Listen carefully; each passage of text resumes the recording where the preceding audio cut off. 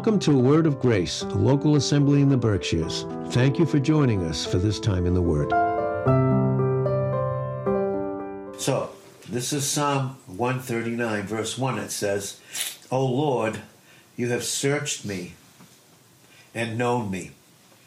And that should be of great comfort to us tonight, because the Lord has searched each and every one of us, and he knows us.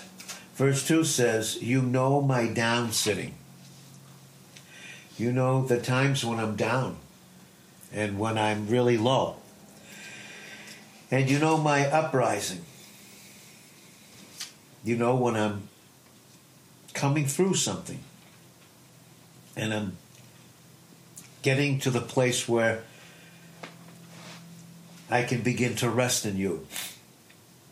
You understand my thought far off. You compass my path and my lying down, and you are acquainted with all my ways. For there is not a word in my tongue, but lo, O Lord, you know it altogether. You have beset me behind and before. That's how close he is. He's behind us and he's before us. He's behind every single thing, with us, behind every single thing that we've gone through. And he's before us, meaning he's not only gone before us, but he goes with us. Then it says, and laid your hand upon me. And that's a comfortable place, because do you remember what Jesus said in John, beautifully in the 10th chapter, in the 27th and 28th verse and 29th, we're in his hand. And no man can pluck us out. Why? Because he's behind us. What does that mean?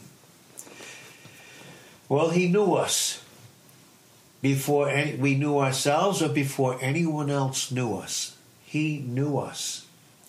He searched out every single thing about us. And he was behind us. Meaning, even some of the bad, evil things that happened to us, but still, he was behind us. Whether we knew it or not, he was behind us. And now, he's before us. He's before us as our only provision. He's before us as the one who loves us like no one else can. No one else does. But then it says, and he laid his hand upon me. And that's a beautiful, comforting thing, because when God lays his hand on you, in 1 John 5:18, the wicked one touches you not.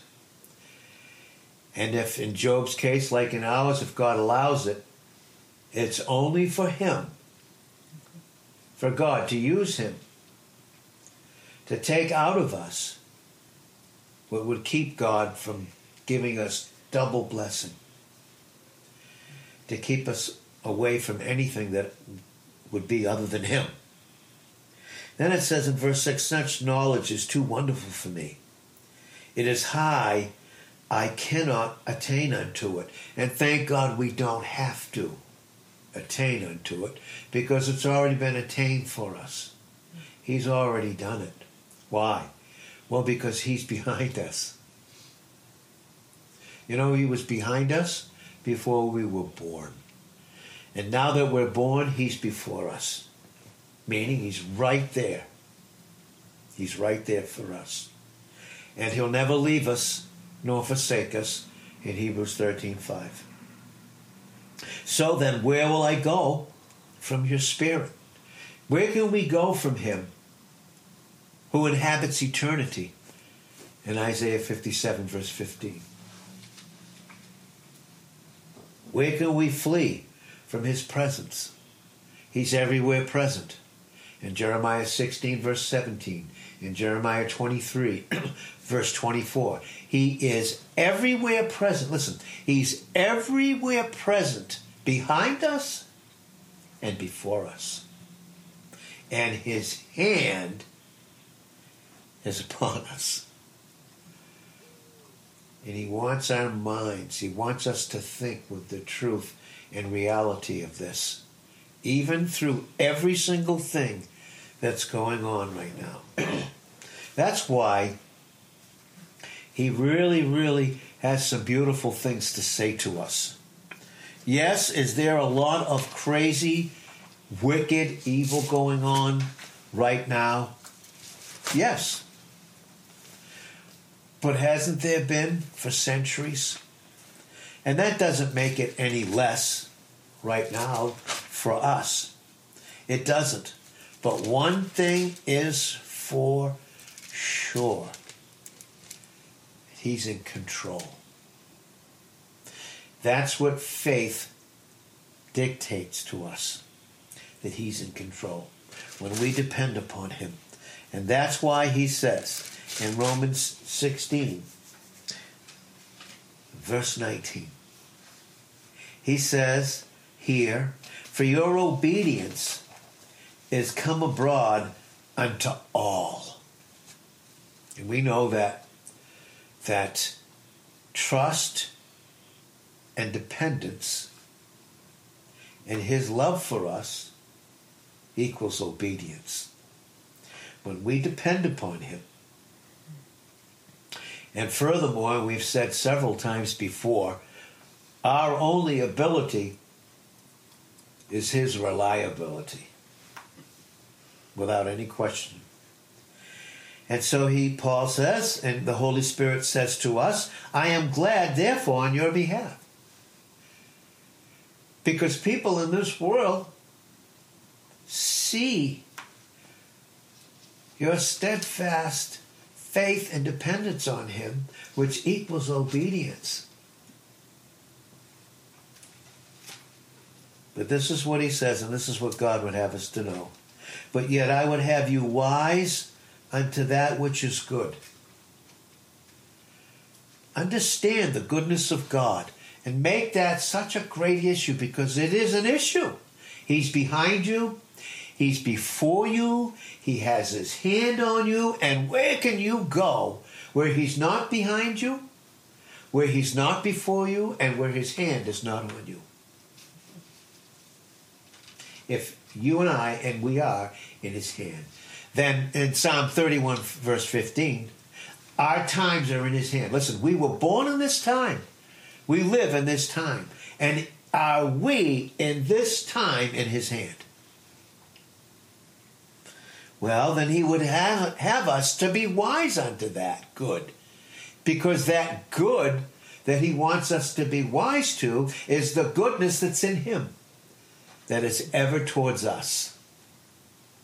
That's why he says, I would have you to be wise unto that which is good, and simple concerning evil. Simple, it means harmless.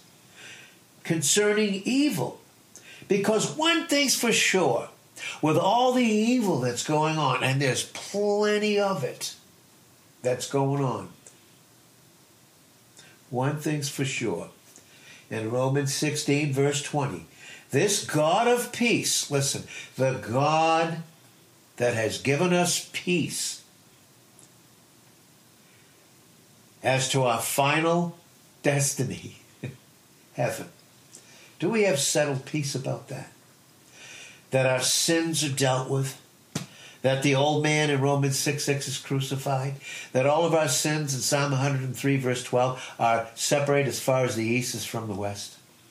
Has Christ finished the work in John 19, verse 30? Has he settled everything between God and us? We have his peace. Ephesians 2, verse 14, he is our peace, who's made both one. Isaiah 26, verse 3, you, God, will keep them in perfect peace. What's perfect peace? The peace that God is, and the peace that God is in, and the peace that God has.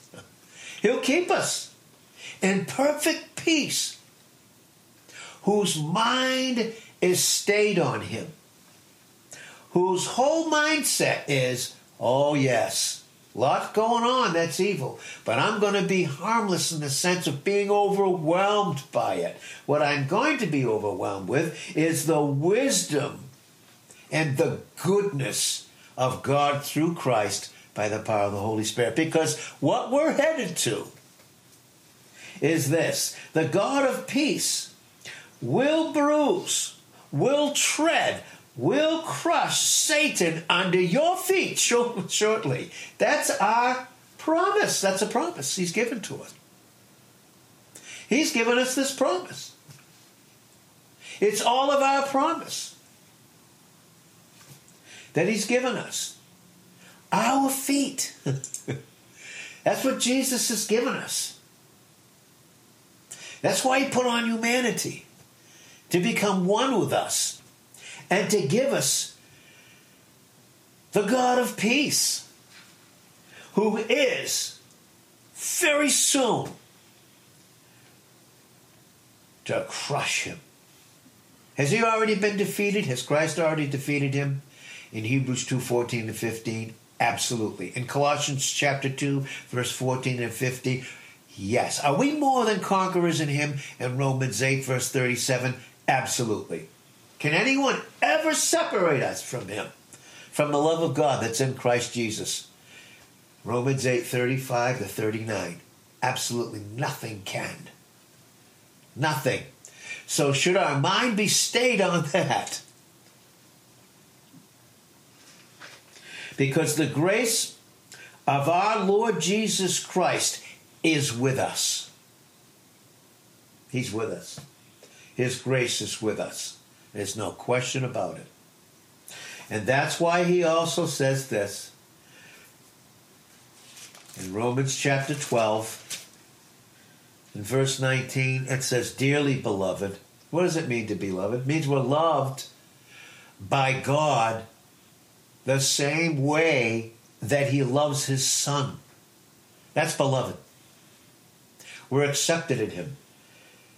In Ephesians 1, verse 6, we are already accepted in him. We said recently that that is a perfect tense. And a perfect tense in the Koine Greek and in the Greek language is action that was completed in the past that has permanent and abiding, continuous, unstoppable results. Listen, you can't stop us because we're his. That's right. We are not only the untouchable ones in 1 John 5:18, the wicked one touches us not, but we're the unstoppable ones, because love has conquered us. That's right. The love of God has conquered us. And we're dearly beloved. And because of that, because we're dearly beloved, we don't have to avenge ourselves. No. But rather, give place unto wrath. Dearly beloved, avenge not yourselves, but rather give place unto wrath. What's that mean? God's going to take care of you. Let him take care of it. Listen, he'll take care of it. You can be sure of it, and I can be sure of it. For it is written, "Vengeance is mine. I will repay, says the Lord." I am going to be the one who will repay. And that is Paul, through the Holy Spirit, quoting Deuteronomy 32, verse 35. Vengeance is mine, I will repay. Romans 12:19, Hebrews 10:30, Deuteronomy 32, verse 35. He's going to do it. You don't have to try anything to take care of yourself. Oh no. You know why? Because God is behind you. Who's going to touch you from behind? And God is before you. He's before you. And his hand is on you. And his hand is on us. So therefore, if your enemy hunger, feed him. And if he thirsts, give him drink. For in so doing, you will heap coals of fire on his head. Hopefully, the intensity and the fervent heat of God's love and grace will have its work in his thinking. Then it says in verse 21, and this is what God wants us to be occupied with. Romans 16:19 and Hebrews and Romans 12:21. Be not overcome of evil. Don't continuously let your mindset be about all the evil that's going on. Be not overcome of evil. But overcome evil with, look what it says, with good. Being occupied with Christ. Because very soon,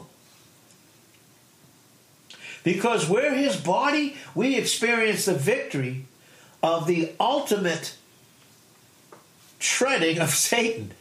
We read it, remember? Romans 16, verse 20. So don't be overcome with evil, but overcome evil with good in your thinking. Because you're thinking in the mind of Christ in 1 Corinthians 2:16. And we're to let that mind be in. That's in Philippians 2, verse 5. So, back to Psalm 139.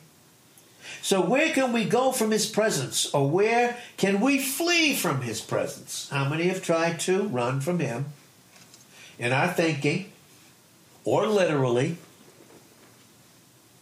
If I ascend up into heaven, you're there. If I make my bed in hell, behold, you are there. If my experience is the depth of hell, well, who's going to be there with me?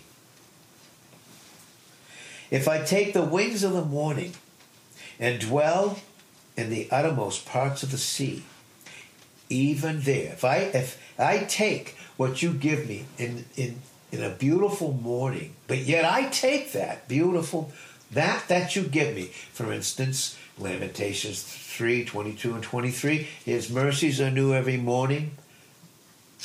They're beautiful. They're new every single morning. And that's why we're not consumed. We're not consumed because we're in Christ, the merciful one.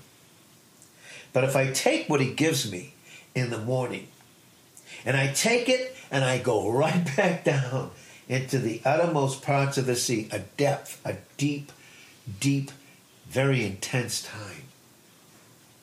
Even there, look at what it says. Even there, your hand, the hand that's on you, that's not going to let you go, you're not going to let me go, will lead me and you, and your right hand will hold me up. When we think we're at the bottom, Deuteronomy 33, verse 27, who's underneath? So do we ever really reach the bottom? The only bottom we ever reach is his hands, his arms that are underneath. So if I say, surely the darkness will cover me. This things look so bad right now. In my thinking, my mindset is overwhelmed with darkness, and it's like it's covering me. Even the night will be light about me. Because Jesus is our light in John 8:12. And there's no darkness in him in 1 John 1:5. Yea, verse 12 of Psalm 139, the darkness hides not from you. Even when my thoughts are far away from him, we're not out of his sight. Ever. Matter of fact, in Job 36, verse 7, he never removes his eye from the righteous. Remember, we're the apple of his eye in Zechariah 2:8 and Psalm 17, verse 8 and Deuteronomy 32, verse 10. We're the apple of his eye. You know what that's in the Hebrew? Right in his pupil. We're that little man. We're that little man in his eye. That's who we are. Never removes his eye from the righteous. Listen, could he ever remove his eye from his precious son And where are we located? Yes. Yeah, the darkness hides not from you, but the night shines as the day. The darkness and the light are both alike to him. Why? Look at verse 13. Oh, yes, Lord, for you have possessed my reins. Oh, yeah. You have covered me in my mother's womb. You were before me, you were behind me, and you were before me, and your hand was on me.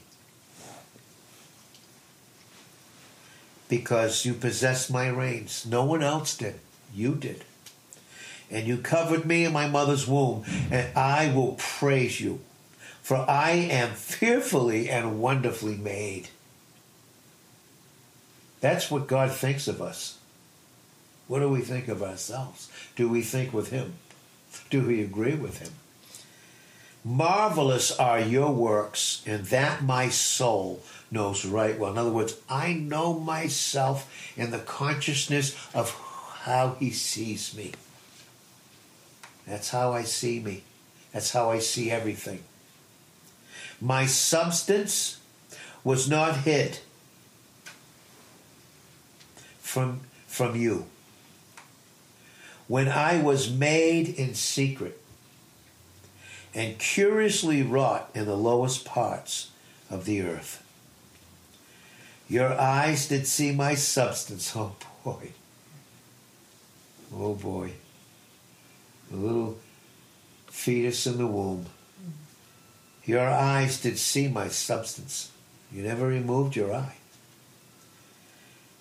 Yet being unperfect.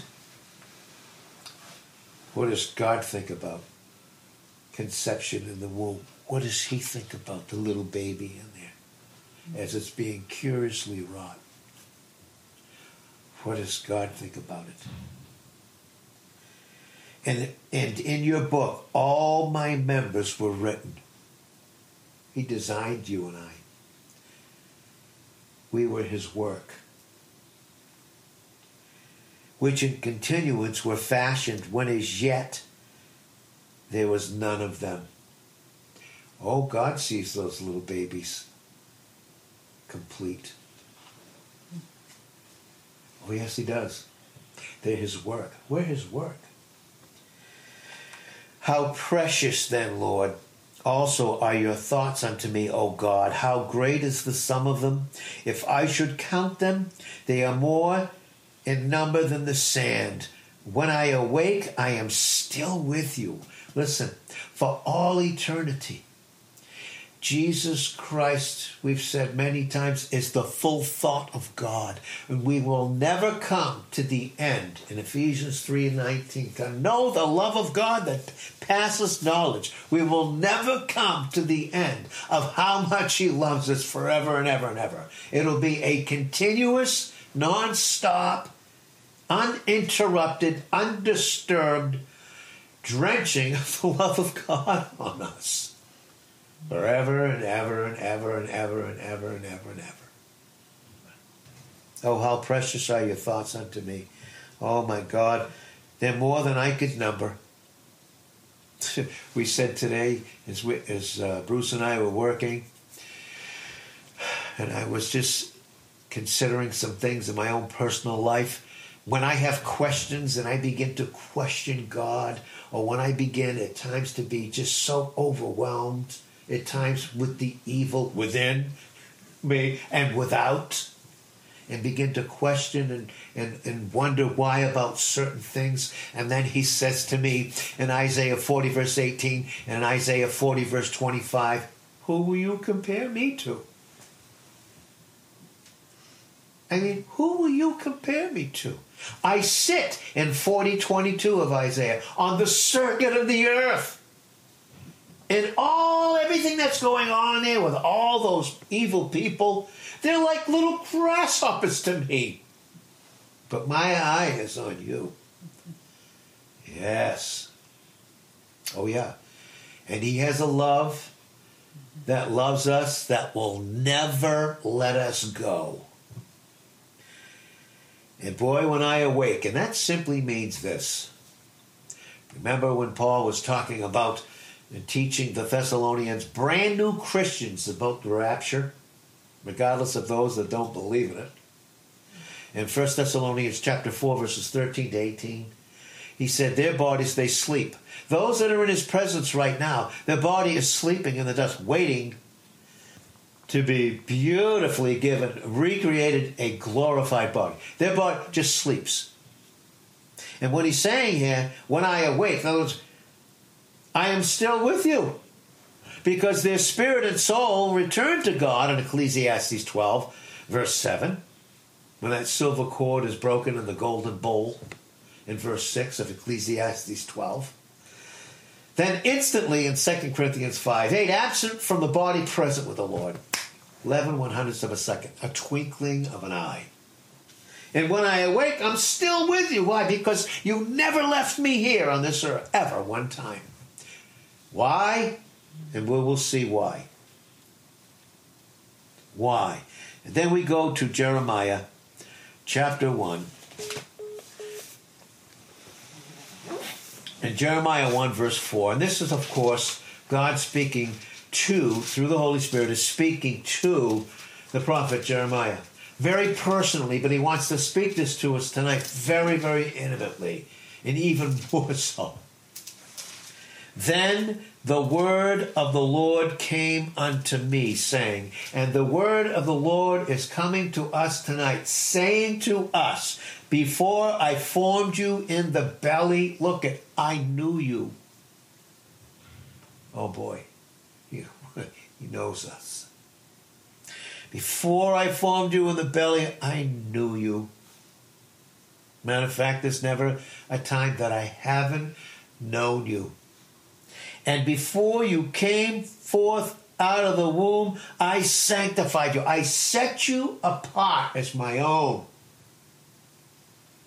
Then, of course, and he says, I ordained, and really it just simply means I gave. That's the Hebrew for being ordained, given by God. I gave you as a prophet unto the nations. So God not only gave himself to us and gave ourselves to him, but he gave us for others. Oh, yeah. Well, then said I, O Lord, Lord God, behold, I can't speak. I can't do anything, God. It just seems like I can't do anything. Do you ever get like that? Oh, yeah. God, it just sometimes I just don't, I don't even think, I can't do anything, God. I can't do anything. I'm just like a child. I mean, I'm helpless. Yeah. We're so dependent. But the Lord said unto me, say not I am a child. Why? For you will go to all that I will send you. Because I'm with you. And I never leave you nor forsake you. And I'm behind you. And I'm before you. And my hand is on you. And the wicked one touches you not. And whatsoever I command you, you will speak. And oh, by the way, because I'm behind you, and because I'm before you, in my hand, the hand of grace, oh boy, 1 Peter 5:6, humble yourself in the sight of God, right? And he will exalt you. Humble ourselves under the hand. Where's the hand? It's on us. Humble yourself under it. Because he'll exalt you. Because his hand is on you. His hand is on you. And his hand is on me. And be not afraid of their faces. A lot of evil today. A lot of things going on. Listen, be not afraid of their faces. Fear not. Two things that Jesus always said through the synoptic gospels, Matthew, Mark, and Luke. O you of little faith, or you of great faith? And he always said in response to both, fear not. Fear not, for I am with you. Be not afraid of their faces, for I am with you to deliver you, says the Lord. I'm with you to deliver you. Then look at verse 9. Then the Lord put forth his hand. See his hand? See what his hand is always doing? It's always very active towards us, pertaining to his glory and our blessing and protection and our means of security. Then the Lord put forth his hand, and he touched my mouth. And the Lord said unto me, Behold, I have put my words in your mouth. And, oh God, we should pray, oh boy, and thank him for that he can put his words into our understanding, and we can think with them and know ourselves after them and then speak them out. Then I'll look at verse 10. We'll close with this. He says, see. Okay. We can see. Why? Because I put my words in your mouth, into your understanding. And you can see now. Psalm 36, verse 9, with you, O God, is the fountain of what? Life. And in your light, we will see light. Oh, remember what Jesus said in John 8, verse 12? I am the light of the world. He that walks after me will not walk in darkness, but will have the light of life. In his light, we'll see light. In Christ, his beloved, and where we are, we'll have unbelievable, perfect understanding and sight. But see, I have this day set you over the nations and over the kingdoms. And this is what God is doing in us. He does 4 things to do 2.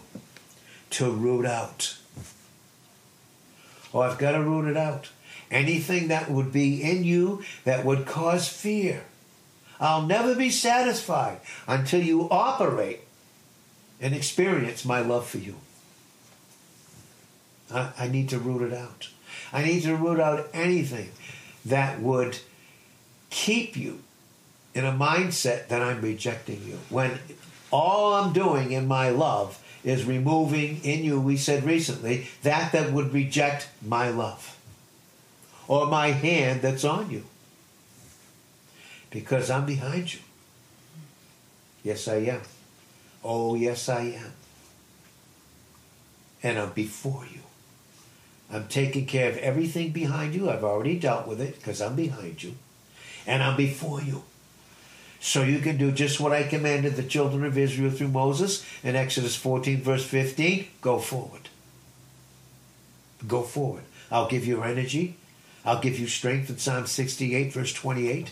I'll give you all the strength you need. I'll give you my own strength to go forward. So I have to root it out. And I have to pull down. Pull down. 2 Corinthians 10, verse 4, the weapons of our warfare are not carnal, but they're mighty through God to the pulling down of strongholds. Casting down imaginations. He doesn't want us living in something that is not of him, an imagination. And every high thing that exalts itself against the knowledge of God. And what's the knowledge of God? It's a love that passes knowledge. And to destroy. Go in and just obliterate that fear. Obliterate rejection. Just get it out. Explode it. Destroy it. The fear, the insecurity, the unbelief. Out it goes. And to throw down. To throw it down. Next time that thing comes, it's destroyed already. Throw it down. Through Christ, we throw it down. Because this is what he has for us, and that's all he has for us. It's to build yourself up on your most holy faith, who he is in you and who you are in him.